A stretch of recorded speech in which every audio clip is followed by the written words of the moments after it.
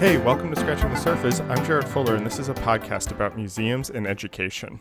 Today on the show, I am joined by Paul Thompson, who is someone who I think has a kind of unique position in the design world. Since 2009, Paul has been the Vice Chancellor of the Royal College of Art in London, where he's expanded how we can think about art and design education, including doing things like adding a variety of science and technology faculty to their staff there.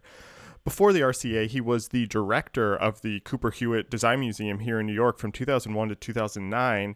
And before that, he was the director of the Design Museum in London from 1993 to 2001. And so while Paul has spent 2 decades running arguably the 2 biggest and most popular dedicated design museums in the world, he actually doesn't come from a design background. He has a PhD in comparative literature. And so I obviously was really interested in talking to him about all of this.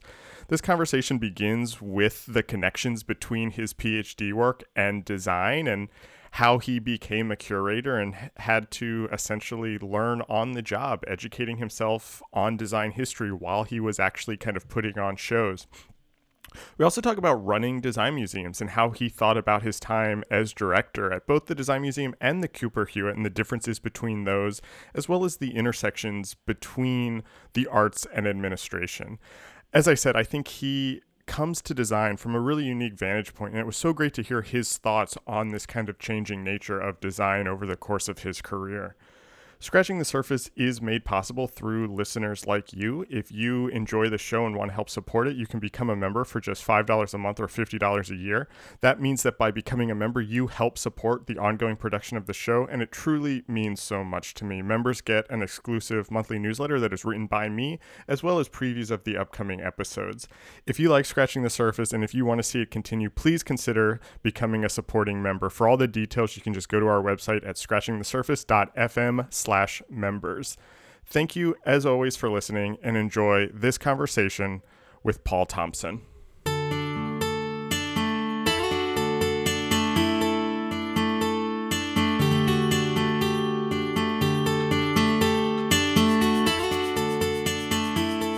I'd like to start this conversation by going kind of all the way back to your time as a student and early in your career, because in my research and preparing for this conversation, it was kind of hard to find a lot of information about the early part of your career, but I was able to find that you were teaching English for a while, and then very suddenly, it seems like, started working in the design world.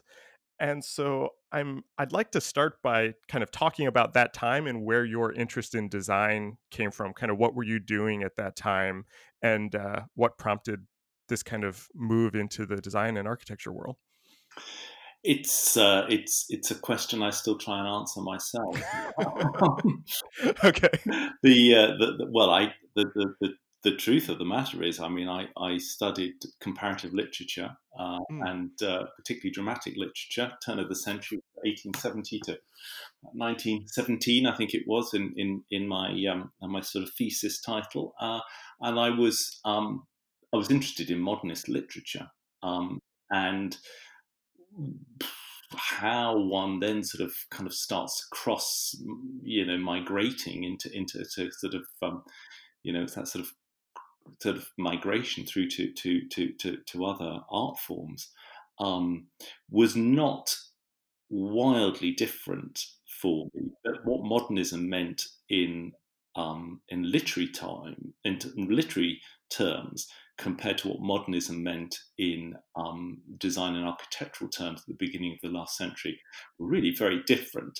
And I think I sort of bumped into that by mistake, Okay. and it interested me, just how one word, to describe an ism that can be applied to literature, and to the built environment, actually means profoundly different things to different people. I mean, almost the opposite. Um, so that sort of intrigued me. But as I said, I sort of bumped into that, and I just kind of continued with my kind of doctorate, and sort of finished that. And then, of course, you're looking for a job, and you're looking to sort of find a way in life. and I saw a job advert at the Design Council, which was a government funded agency. It was founded in 1947, just after the Second World War, and it was a time where, again, enlightened government basically, and it had happened before that in 1851. But again, enlightened government turned to recognise that we were pretty good as a nation at manufacturing, but we weren't very good at designing, and we didn't really match the kind of competitive design advantages of other nations, and that we really should be investing and educating the public. It was always that very kind of strong, um, rather sort of patrician view of making sure that people have good taste, that kind of came to the forebear, and the Council for Industrial Design was born.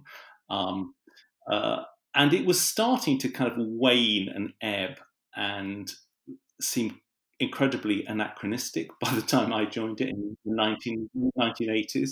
It had really kind of lost its way, because people realised, British public knew exactly what good design was, and they didn't really particularly care where it was made.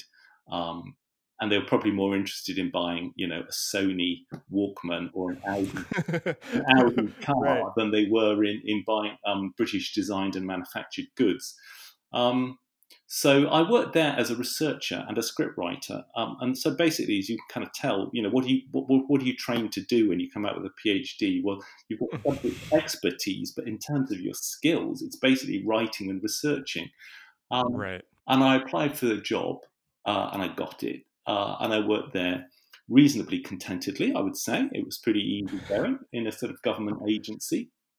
It was, like a federal agency. It was very Yeah. kind of 9 to 5, which sort of suited me at the time.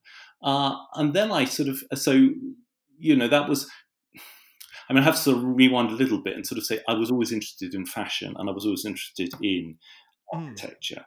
Um, Okay. so I used to look at buildings, um, and recognise that the buildings that I most liked were by an architect called Wells Coates, Canadian architect. And I don't think I knew his name at that time, but just serendipitously, the couple of buildings that I'd seen of his, I liked a lot. So I wasn't completely immune to, the world of visual culture. So then I was sort of, at the Design Council, and I saw this job advertised for a museum of industrial design, the Conran Design Museum. And I was very struck by that sort of Le Corbusian idea of a museum of the everyday. Why can't you have a museum of everyday objects rather than a museum of, precious ancient artifacts? I knew I wanted to work in the cultural sector. I loved the kind of the startup mentality. I mean, nobody used the word startup in those days. But, I love that kind of startup mentality, being in on the ground on something that was completely new. It was couched in a very sort of seductive and appealing way, for somebody like me, who, again, as I said, I didn't really have a sort of a particular knowledge about what working in a museum would mean. But having joined the Design Museum, it was a very fast track escalator, because it was a startup. I mean, what one learnt in 1 year at the Design Museum would probably take you 8 years to learn in any other environment, because there was only you and a couple of other people to do it, and if you just had to figure it out, you couldn't pass the job on to another department, or call upon people with greater expertise, because frankly there weren't any. It was very much kind of startup mentality. So I worked there, again using my kind of detective skills as a researcher on contemporary design, looking at interesting new prototypes, concepts that had yet to see the light of day, that perhaps never would see the light of day, which again quite interested me. What is it that parks, um, a, a prototype in the kind of, in the side lane, and it never actually gets through into production. I was kind of interested in those sort of ideas, and I thought that the public would be too, and they certainly were. It was quite a popular gallery, that I ran there, because a lot of the things were, yet to come onto market or yet to be launched on the European market. Where we had some Japanese cars that had, perhaps only a limited edition Nissan car that had only ever been seen at, the Tokyo Motor Show, and they had no intention of ever launching it in the UK. So those sort of things were the kind of products that I was sort of looking at. And then I kind of climbed my way up the totem pole, and I became sort of head of sort of the chief curator there. And then the museum fell into, like so many startups, it had a kind of real liquidity cash flow problem. It kind of mixed its capital budget with its revenue budget. Probably not a great thing to have done. Nobody sort of separated what the cost of the building would be from what the cost of running the building would be. So it hit kind of pretty bad financial trouble. It had sort of more directors than post-war Italian government.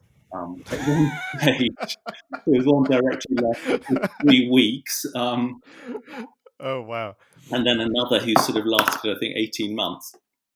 And Terence Conran had seen an exhibition that I did on organic design. I was looking at people like, wonderful Hungarian-American Eva Zeisel and Gaudi, and looking at sort of organic forms in design. And it was quite a small show, had a tiny budget. Terence really liked it. So he then said to me, and I think I was probably about age 32 or something at the time, he said, I think you should apply to be director. I want you to be the director. And that was a really kind of quite a poison chalice, because you sort of think, well, if I don't apply, I'm a marked man. Because right. I will, I basically told the boss I don't want the job, so what will he do with me? Right. And if I apply for it, what happens if I get it and I can't do it? Will I be another kind of failed, post-war Italian prime minister? So I can remember vividly having a kind of soul-searching weekend and thinking, oh, sod it, I'm just going to apply for it. And I did, and I got it. I got through the interview panel. And then I had to basically restructure and rebuild the finances of the institution. I mean, I think we were brimming with great ideas, but I had to have the kind of the boring task of suddenly trying to, make the thing work financially. I knew nothing about finance. I didn't know how to read a spreadsheet or a P&L or anything like that. And I was actually taught by one of our trustees, luckily, how to do that in a very generous way. And I suppose just had to kind of figure out, how can you be a David and really be a David rather than be a David with a Goliath budget. Yeah. I mean, I have like 20 questions that I could ask you about this, and this kind of gets to the core of something that I'm interested in. But before we do that, I something that strikes me in hearing you talk about this that I guess I hadn't really thought about before.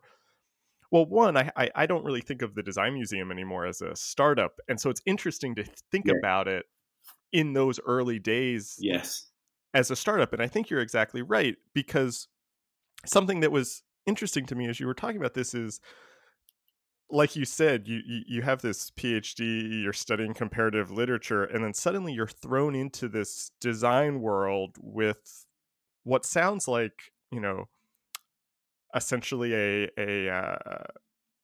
a fan's level of knowledge of design. I don't mean that in a bad way. You were aware of it.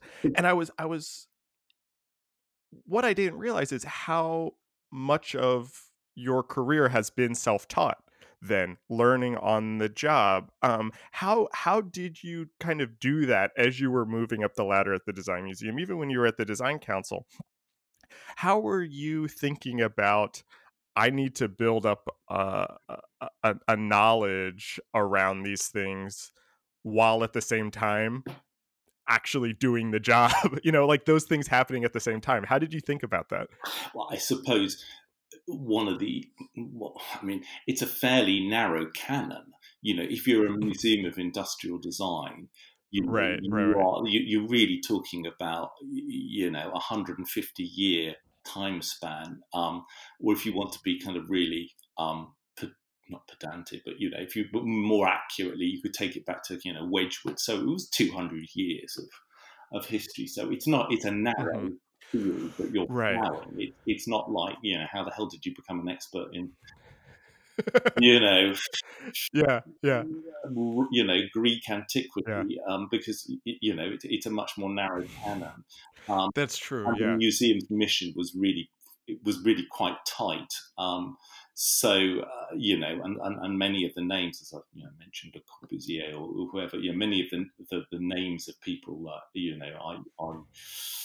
I knew who Richard Sapper was. I was interested in Ettore Sottsass. I Okay. Yeah. completely unknown and trying to kind of figure out how to pronounce their names. I mean, I had some knowledge of that field, but I suppose by the time I'd sort of reached that, I mean, also you've got to acknowledge, I was with some very expert and very bright people. It wasn't just me on my own. I mean, yes, we were staff, Right. but there were some very, very talented curators alongside me, Of course. Yeah. and helping to do the programming, and figuring things out. So very often, if it was an idea that somebody else had and they were an expert in the field, what I was probably bringing to bear was an interpretive slant. Well, how would this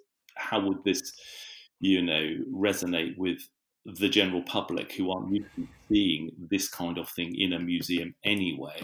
So I was probably playing that more of that kind of that role. But yeah, the Design Museum was very much it was a startup. Yeah. It was a small private museum. It was the first time the UK had a private museum, for probably 100 years or so. Yeah.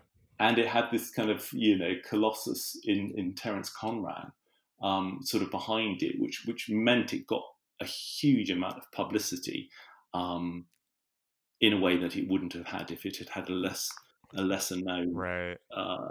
patron.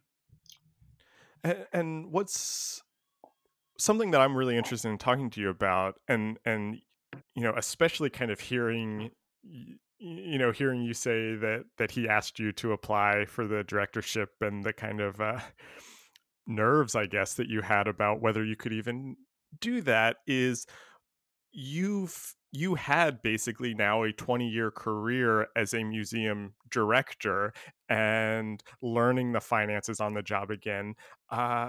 You've proven yourself, or it turns out, maybe surprising Mm-hmm. yourself even, Mm-hmm. that you're a really good administrator, and Mm-hmm. that those other set of skills are something that you're really good at. And I'm really interested in lately is this kind of intersection between the arts and administration, and how administration fits into these types of institutions, and people who are working within and among uh, artists and curators who are also thinking about the business side. Can you talk a little bit about those skills and how you saw your role, both at the Design Museum and Cooper Hewitt, actually, as being director, of thinking about finances, thinking about buildings and expansion, but then also Mm-hmm. working on the creative side, with the curators, thinking about programming? How did all that fit together for you? How did those skills kind of come together? What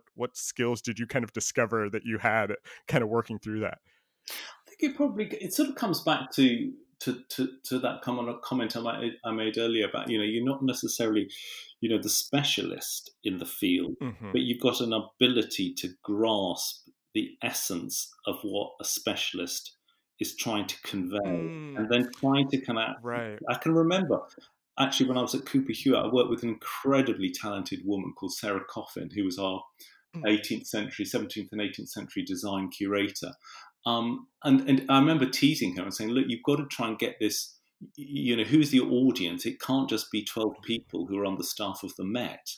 You've got to actually Right. get it out and Right. make people understand why the Rococo was so startling. and so shocking in its day because it broke so many of the different rules. And now we think of, most people are thinking of Hmm. cocoa as being, rather sort of sickly, saccharine sweet, and So Hmm. how do you get across that sense of shock?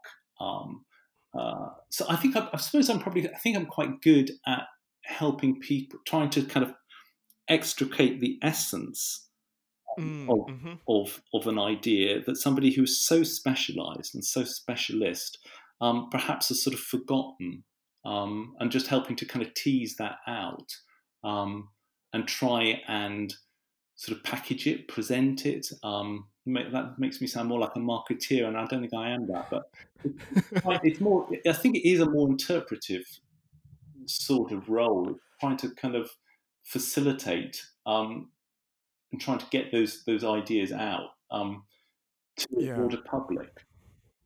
Well, how did you do that, or how do you think about? I think it's interesting, how you said that it makes you almost sound like a marketer or something Mm, like that, because I think that's an interesting dilemma, especially when you're working with curators who are, oftentimes the most knowledgeable person yeah, in the world yeah. on this subject. How do you present something like that sometimes can appear esoteric to a bigger audience without it seemingly like you are marketing it, cheapening it, uh, popularizing it? There has to be some sort of balance there where there is some marketing, but it is not about marketing and branding in some way also. I think you've got to be really careful because I think, particularly at the moment in the kind of museums world, I mean, both sides of the Atlantic, museums live or die on their last blockbuster, Right. and curators are constantly being kind of herded into selecting shows that are Monet's Water Lilies, or another monograph on another fashion designer, or whatever. And I think it is. I think from a curatorial perspective, you've got to be very careful not to sort of to corral people down that route all the time. But the kind of the financial necessities of most big museums, whether it's Victoria and Albert, or the Met, or the Cooper Hewitt, whatever, is that you have to have a blockbuster to pay for all the other things. I'm not really answering your question very well, but I think where you kind of strike gold is where actually we mentioned her earlier, somebody like Ellen Lupton.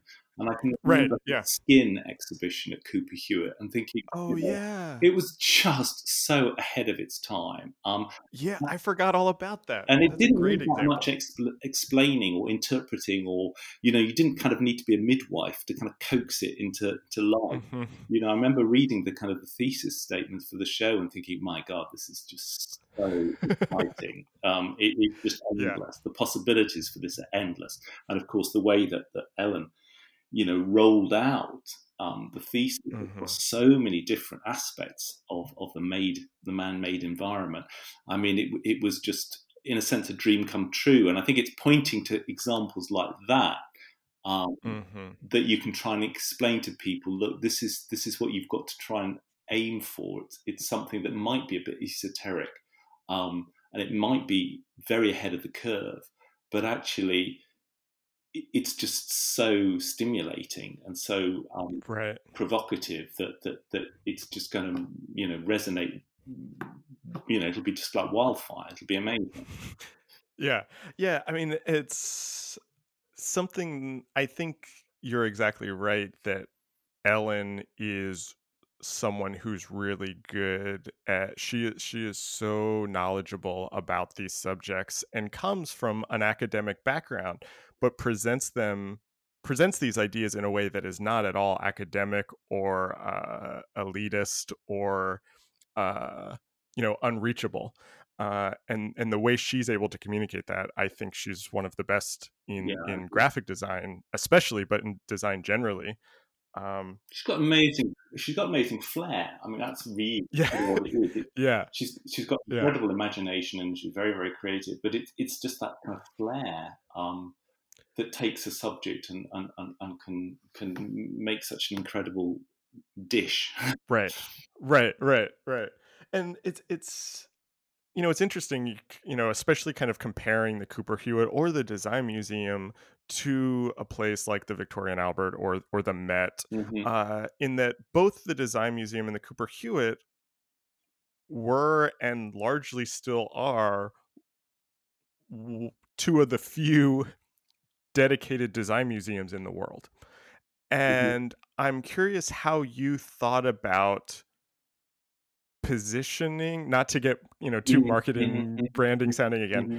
positioning the missions of both of those institutions within the larger museum landscape, but then also within their kind of geographical landscape. How did you think about, here's how we talk about design for London or for New York and kind of for a general audience, so it isn't just for the 12 Met curators or the handful of designers who are Hmm. interested in this subject? How did you kind of think about that? Well, they're both in some ways. I mean, yeah, the Cooper and Design Museum have kind of very different. I think the challenge was very different. For one was kind of regarded, the Design Museum was regarded as an upstart. It was Mhm, this mhm, kind of mhm. rather cheeky, slightly brash isn't quite the right word, but it was a cocky upstart basically. It was the kind of the new kid on the block, um, Right. that was a little bit provocative, and provocative towards its own public, but also kind of provocative to its peer institutions. Because every time another museum tutted it, it kind of put two fingers up again at the kind of the museum establishment. So it was sort of playing a sort of slightly kind of, yeah, it liked being kind of bratish. Cooper Hewitt, I mean, to me, I mean, the challenge of Cooper Hewitt was that it was just covered in dust. You know, it was just everything about it. Its collection was amazing, and its building is sort of kind of a challenge and extraordinary, and in many ways dysfunctional. But then, what did it have in its favour? Well, it had extraordinary curators who were working there, and um, it just sort of struck me that it was a great fixer-upper. It had not had a director in post for, I think it was about 18 months by the time I arrived, because Diane Pilgrim had retired and was really gravely ill, I think, for the last couple of years of her tenure as director anyway. So the thing had really been run by the chief administrative officer, um, and the Smithsonian in DC. So it just struck me as being this wonderful sort of fixer upper in a city that was open to new ideas, um, and that took a lot of care, and pride in its museums. Um, I didn't sort of know that all the kind of politics at the time. I didn't realise that. I mean, I remember joking with somebody and saying, "Well, I'll either be kind of have a sort of concrete slab and a chain around my neck in the Potomac River or in the East River. I'm not likely to get out of this place alive." It was sort of, you had to kind of weigh those two sort of worlds, and I wasn't quite sure what that meant. But I liked being part of the Smithsonian because the Design Museum had, you know, like most brats, after a bit, or kids, upstarts, people start to tire of your company probably. Um, and I like the idea of being part of this larger constellation of inquiry, of intellectual inquiry that embraced, zoology and astrophysics and all the things that the Smithsonian were. So that kind of appealed to me a lot, in the job. Um, but the museum communities, I suppose, of both cities are, well, gosh, I mean, they're very different, and probably very different again, because it's now nearly 20 years since I started at Cooper Hewitt. Yeah, and I don't mean, I mean, I promise this whole conversation won't be talking about the jobs that you Mm. had 20 years ago. But this is a question that I think can start to kind of connect us to the work you're doing now, and start to look to the future a little bit, because it is interesting that you were at these museums at this point 20 years ago.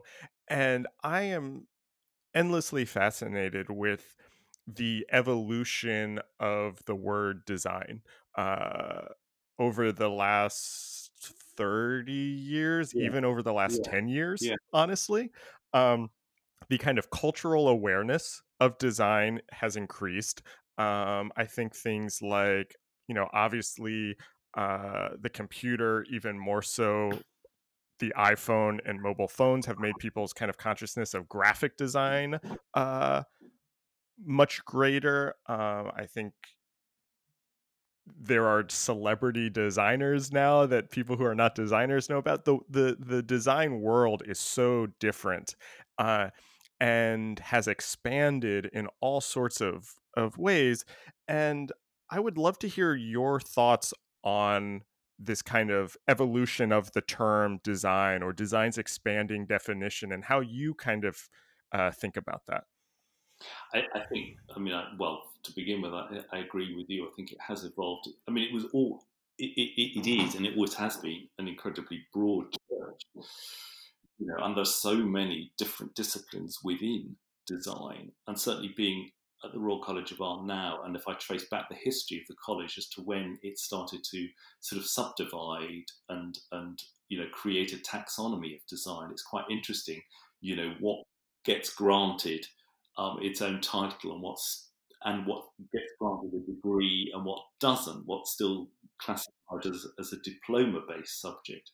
But I mean, yeah, design is such an all-encompassing term, and I think from a kind of museum and a collecting perspective, there's more of a blurring between material culture, or the material culture, and design, that I think there was probably 30, 40 years ago. I think that museums are now looking at things through a material culture and a design lens, whereas I'm not sure that was always the case.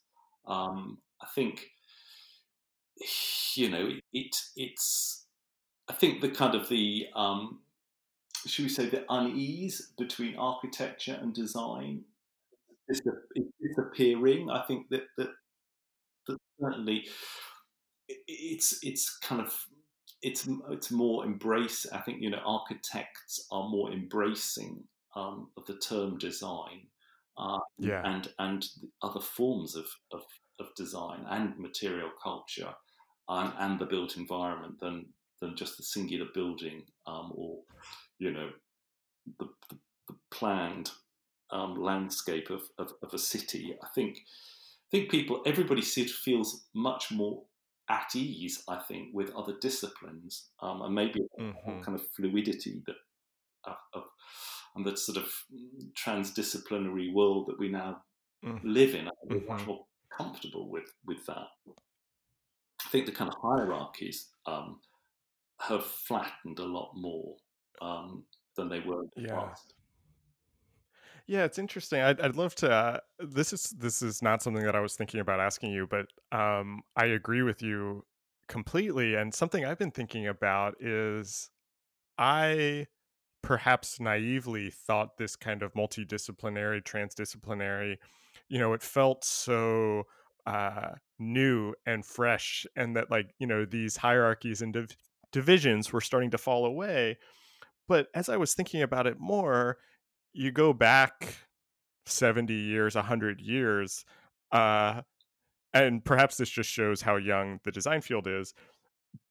But, like, let's just use the Bauhaus, for example. All of those designers were multidisciplinary designers working in architecture and furniture and painting and graphic design. It's almost like we're kind of returning back to this kind of like Mm. old form of design that is found a new currency again, which is kind of exciting to Yeah, me. You know what I yeah, mean? and I think you go even further back to the Renaissance, and there was no division between the applied arts and the Yeah. fine arts. You built a Yeah. Michelangelo designed a salt cellar for a pope, and a Right. candlestick, as well as a building, and a painting. That's exactly right. Yeah.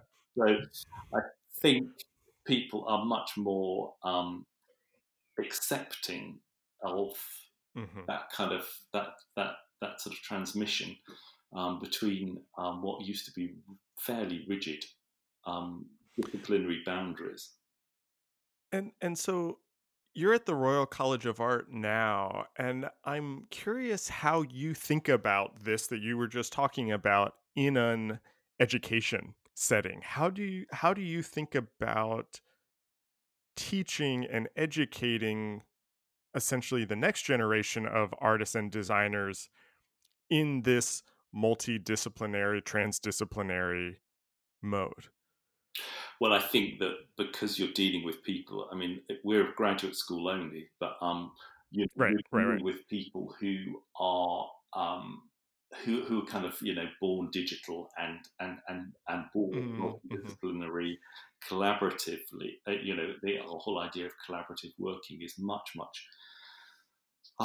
second nature to them than the sort of the generation of kind of 80s superstar designers. Right, They never saw that world of sort of Philippe Stark, or, or right, or, right. or Yeah. young British artists, the YBAs, or if they do, Mm-hmm. that world just doesn't really resonate with them. I think they're much Right. more interested in that kind of the collective, and the very fact that this year the Turner Prize, which is a big contemporary art prize, which is really big in the UK. I mean, it's always shortlists four or so different artists, and this year four Mm-hmm. shortlisted artists came together and said, no, we don't want to be judged separately and ranked according to first, second, third, fourth, or whatever. We're going to kind of come together as a collective because our practice is so Oh. and our thoughts are so similar. And they put that to the jury, and the jury was a bit sort of shocked and sort of, not sure what to do. And then again, in Yeah. the end, they agreed and they sort of said, okay, fine, we'll see you as a collective. And actually, one of those individual artists, Taishani, actually teaches on our contemporary art program Mm. at the RCA. So I think 24-year-olds, 28-year-olds, they're much more used to that. And I think the fact also on our engineering program in the past, you had to come in with a 4-year um, first degree in engineering. That was the absolute given for 40 years at the RCA. You couldn't do it without that first degree. And now we have chemists and lawyers coming in to an engineering graduate program.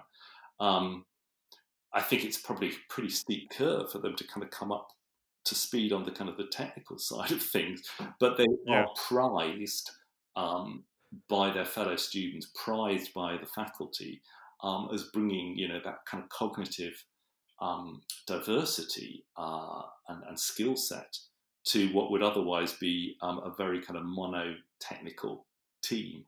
And I think they tend to present in project work as well. They tend to work on assignments that are cross college. The most popular thing we do at the RCA is something called Across RCA, which is a Mm. shared sprint program that we run across the institution, and you have to work with students from different disciplines. Oh, that's so interesting. Mm. Do you did I know I said that we were going to move on to RCA, but Mm. this might Yeah. connect to the museums again. No, that's So fine. I'm sorry.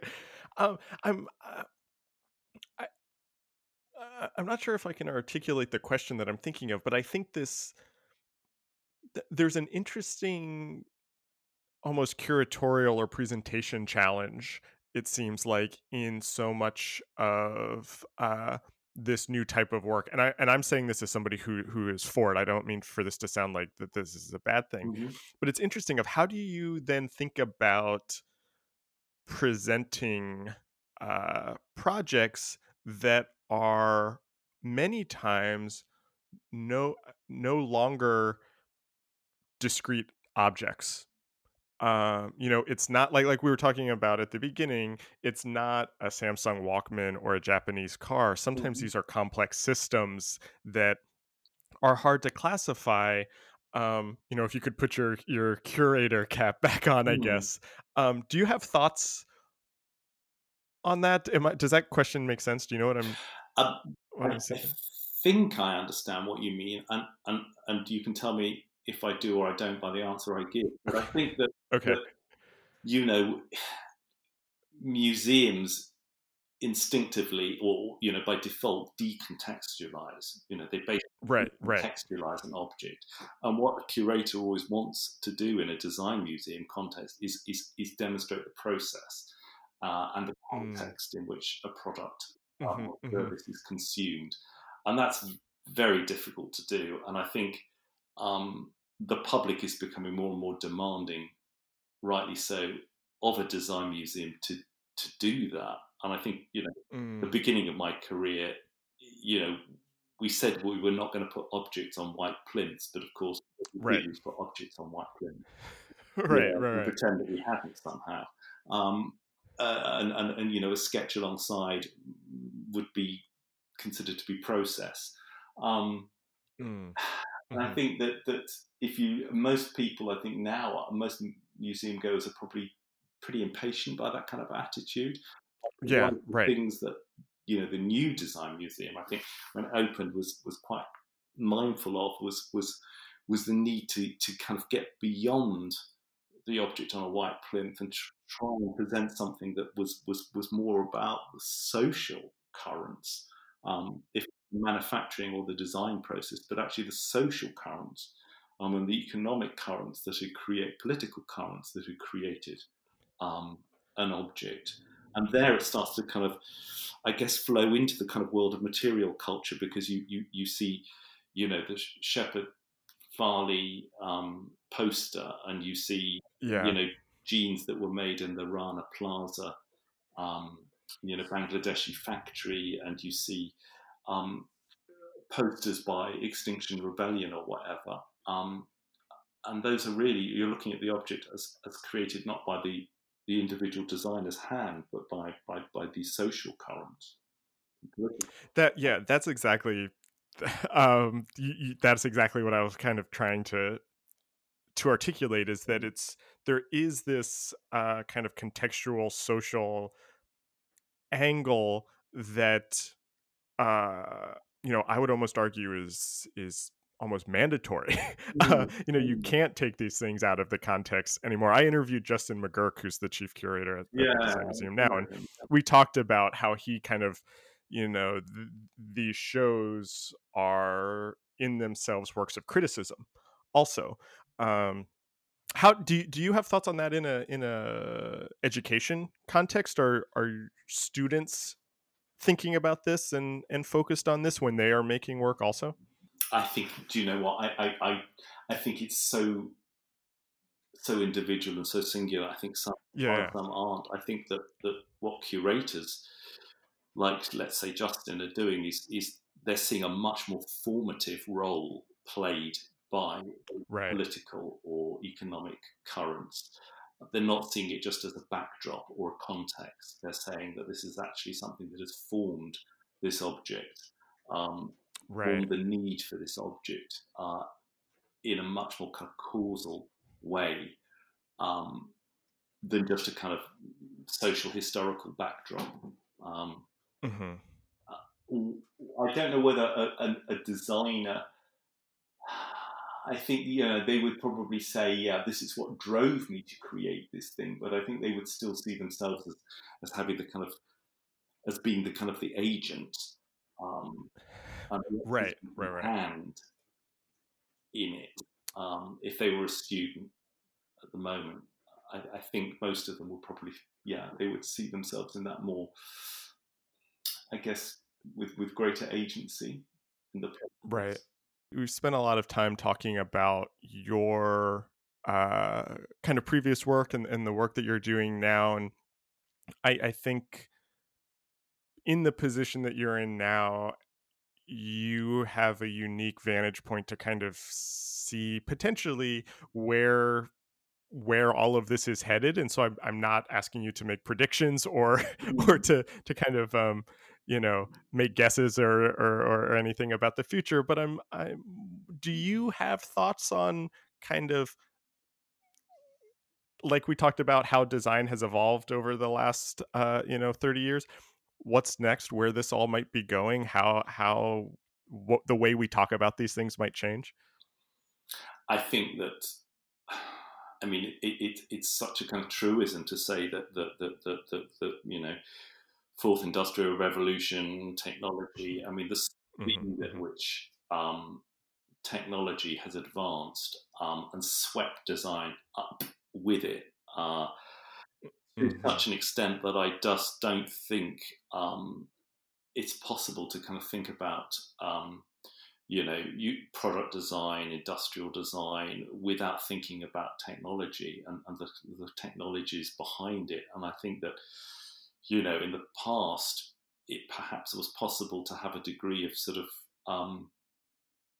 I don't know, you could either distance yourself from it or you could say that's a sphere I just don't work in. But I think, with the Internet of Things and artificial Mm-hmm. intelligence, I think it's just kind of impossible to divorce yourself from the from computer science, from material science, from so many of those those Yeah. fundamental scientific disciplines. And certainly at the RCA, one of the things that we're very keen to do is just inject more and more of that into the kind of the Right. dish of design.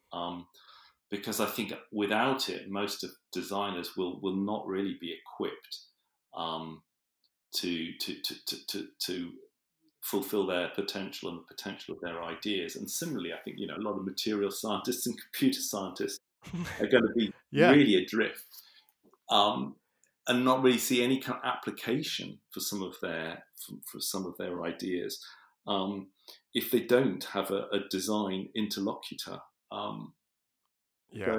I think that to me, I think is something it's really just it's so indivisible now. I think the kind of that, that those core scientific disciplines and the way that they've come together with design. I think that even, I mean, in a sense, in fine art as well. I think the people are, in a way, with painting, you're always looking back. In a sense, you've always got one eye over your shoulder, Mm. looking back at what Mm-hmm. happened in the past.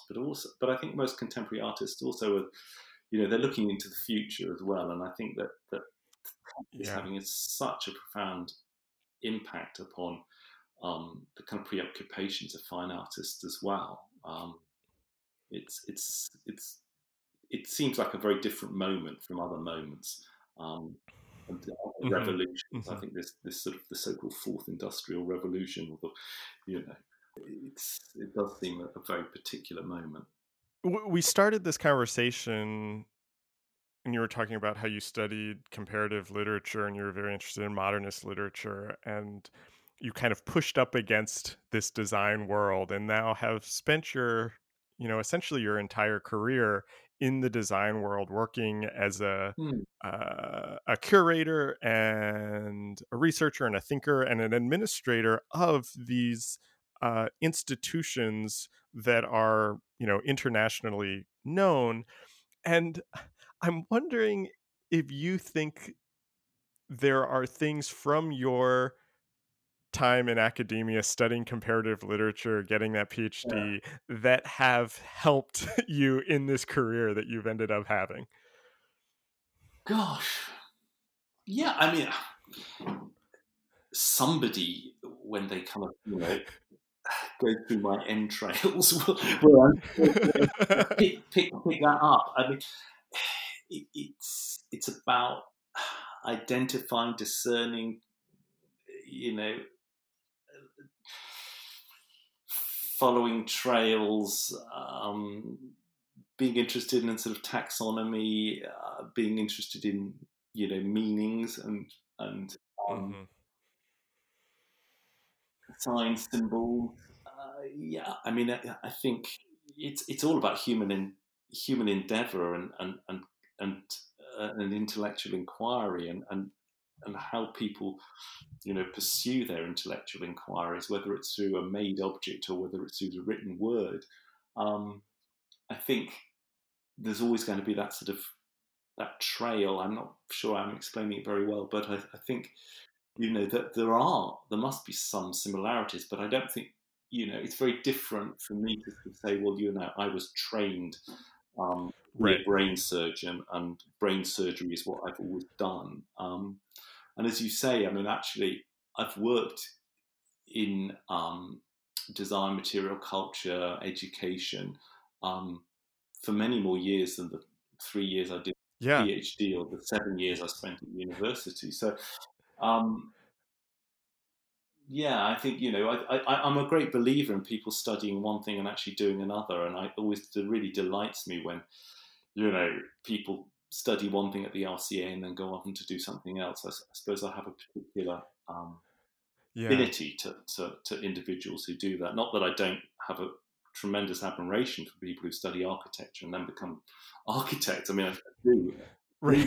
Right. Right. Or amazing people who study topography and then create beautiful type. I Right. suppose, yeah. I mean, I do feel more affinity to the kind of animals that rub up against other animals in the stable, because that's sort of animal I am.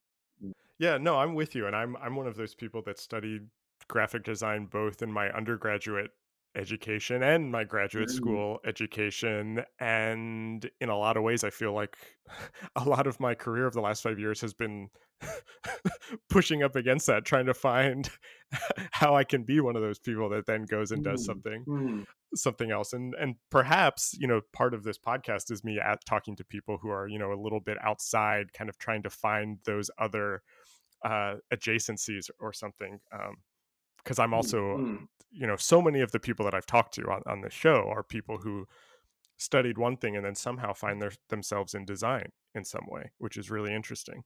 Yeah, and I think it's. I mean, when I went to university, um, design or design history was just not on offer. It was Right. there Right. as art history, but it wasn't there as design history until a few years after I graduated. And it's always interesting to see the people who, very often so many design curators come from a journalistic Yeah. background as well. It's quite interesting. I mean, people like Justin McGurk, obviously, but um, it's interesting, and that's one of the things that struck me when I was at the Design Museum and I set up an MA in curating contemporary design with Kingston University, Mm, because we right. recognised that so often it was you either went for a design journalist as a curator or you went for an art historian as a curator. Right. Nobody was Right. actually training design curators. So with Kingston Right. University, we set up this program. It's still going now. At the Design Museum, which I feel quite proud of. Yeah. Yeah, no, I think that's great. I'm admittedly sad that we brought this up at the end of the conversation, because I feel like there's a whole other conversation in there uh, that we could talk about. But my last question, to kind of continue on the literature thread for Mhm. a second, I would love to know what you're reading right now. Well, you've caught me at a good time because I've just finished Olga Tomarczuk's Life, Oh, which I everybody says it's great. it's amazing. It starts off as being Okay. very whimsical, and then it just starts to kind of harden and strengthen, and start Yeah. to kind of really grip you. It's kind of nails start to dig into your arm. It's a fascinating book. I think she's an extraordinary writer. So yeah, I just Okay. enjoyed reading that a lot. I thought that was good. And next on my shelf is going to be My Cat Yugoslavia by Patim Slovici, I think he's called. Uh, Oh, I don't know. I have no idea what that is. he's a I think he's from Kosovo, and he is doing a PhD in Helsinki at the moment. And Mm, this is his second. No, he's published about three novels, and he's a bit of a kind of again kind of these kind of quite flights of fancy. I mean, more than magical realism yeah. kind of writer. Be Okay. next on my list. Oh, I think I'm gonna have to add that to my list Yeah, too, and it's a definitely bump great up title. flight. My Cat Yugoslavia. It's such a great. Yeah, yeah. I had no idea where you were going with that, so I title. I love it. Um, Paul, thank you so much for this conversation. This was so interesting to me. I really enjoyed it. Thanks for being on the show. So did I. Thank you very much for asking me.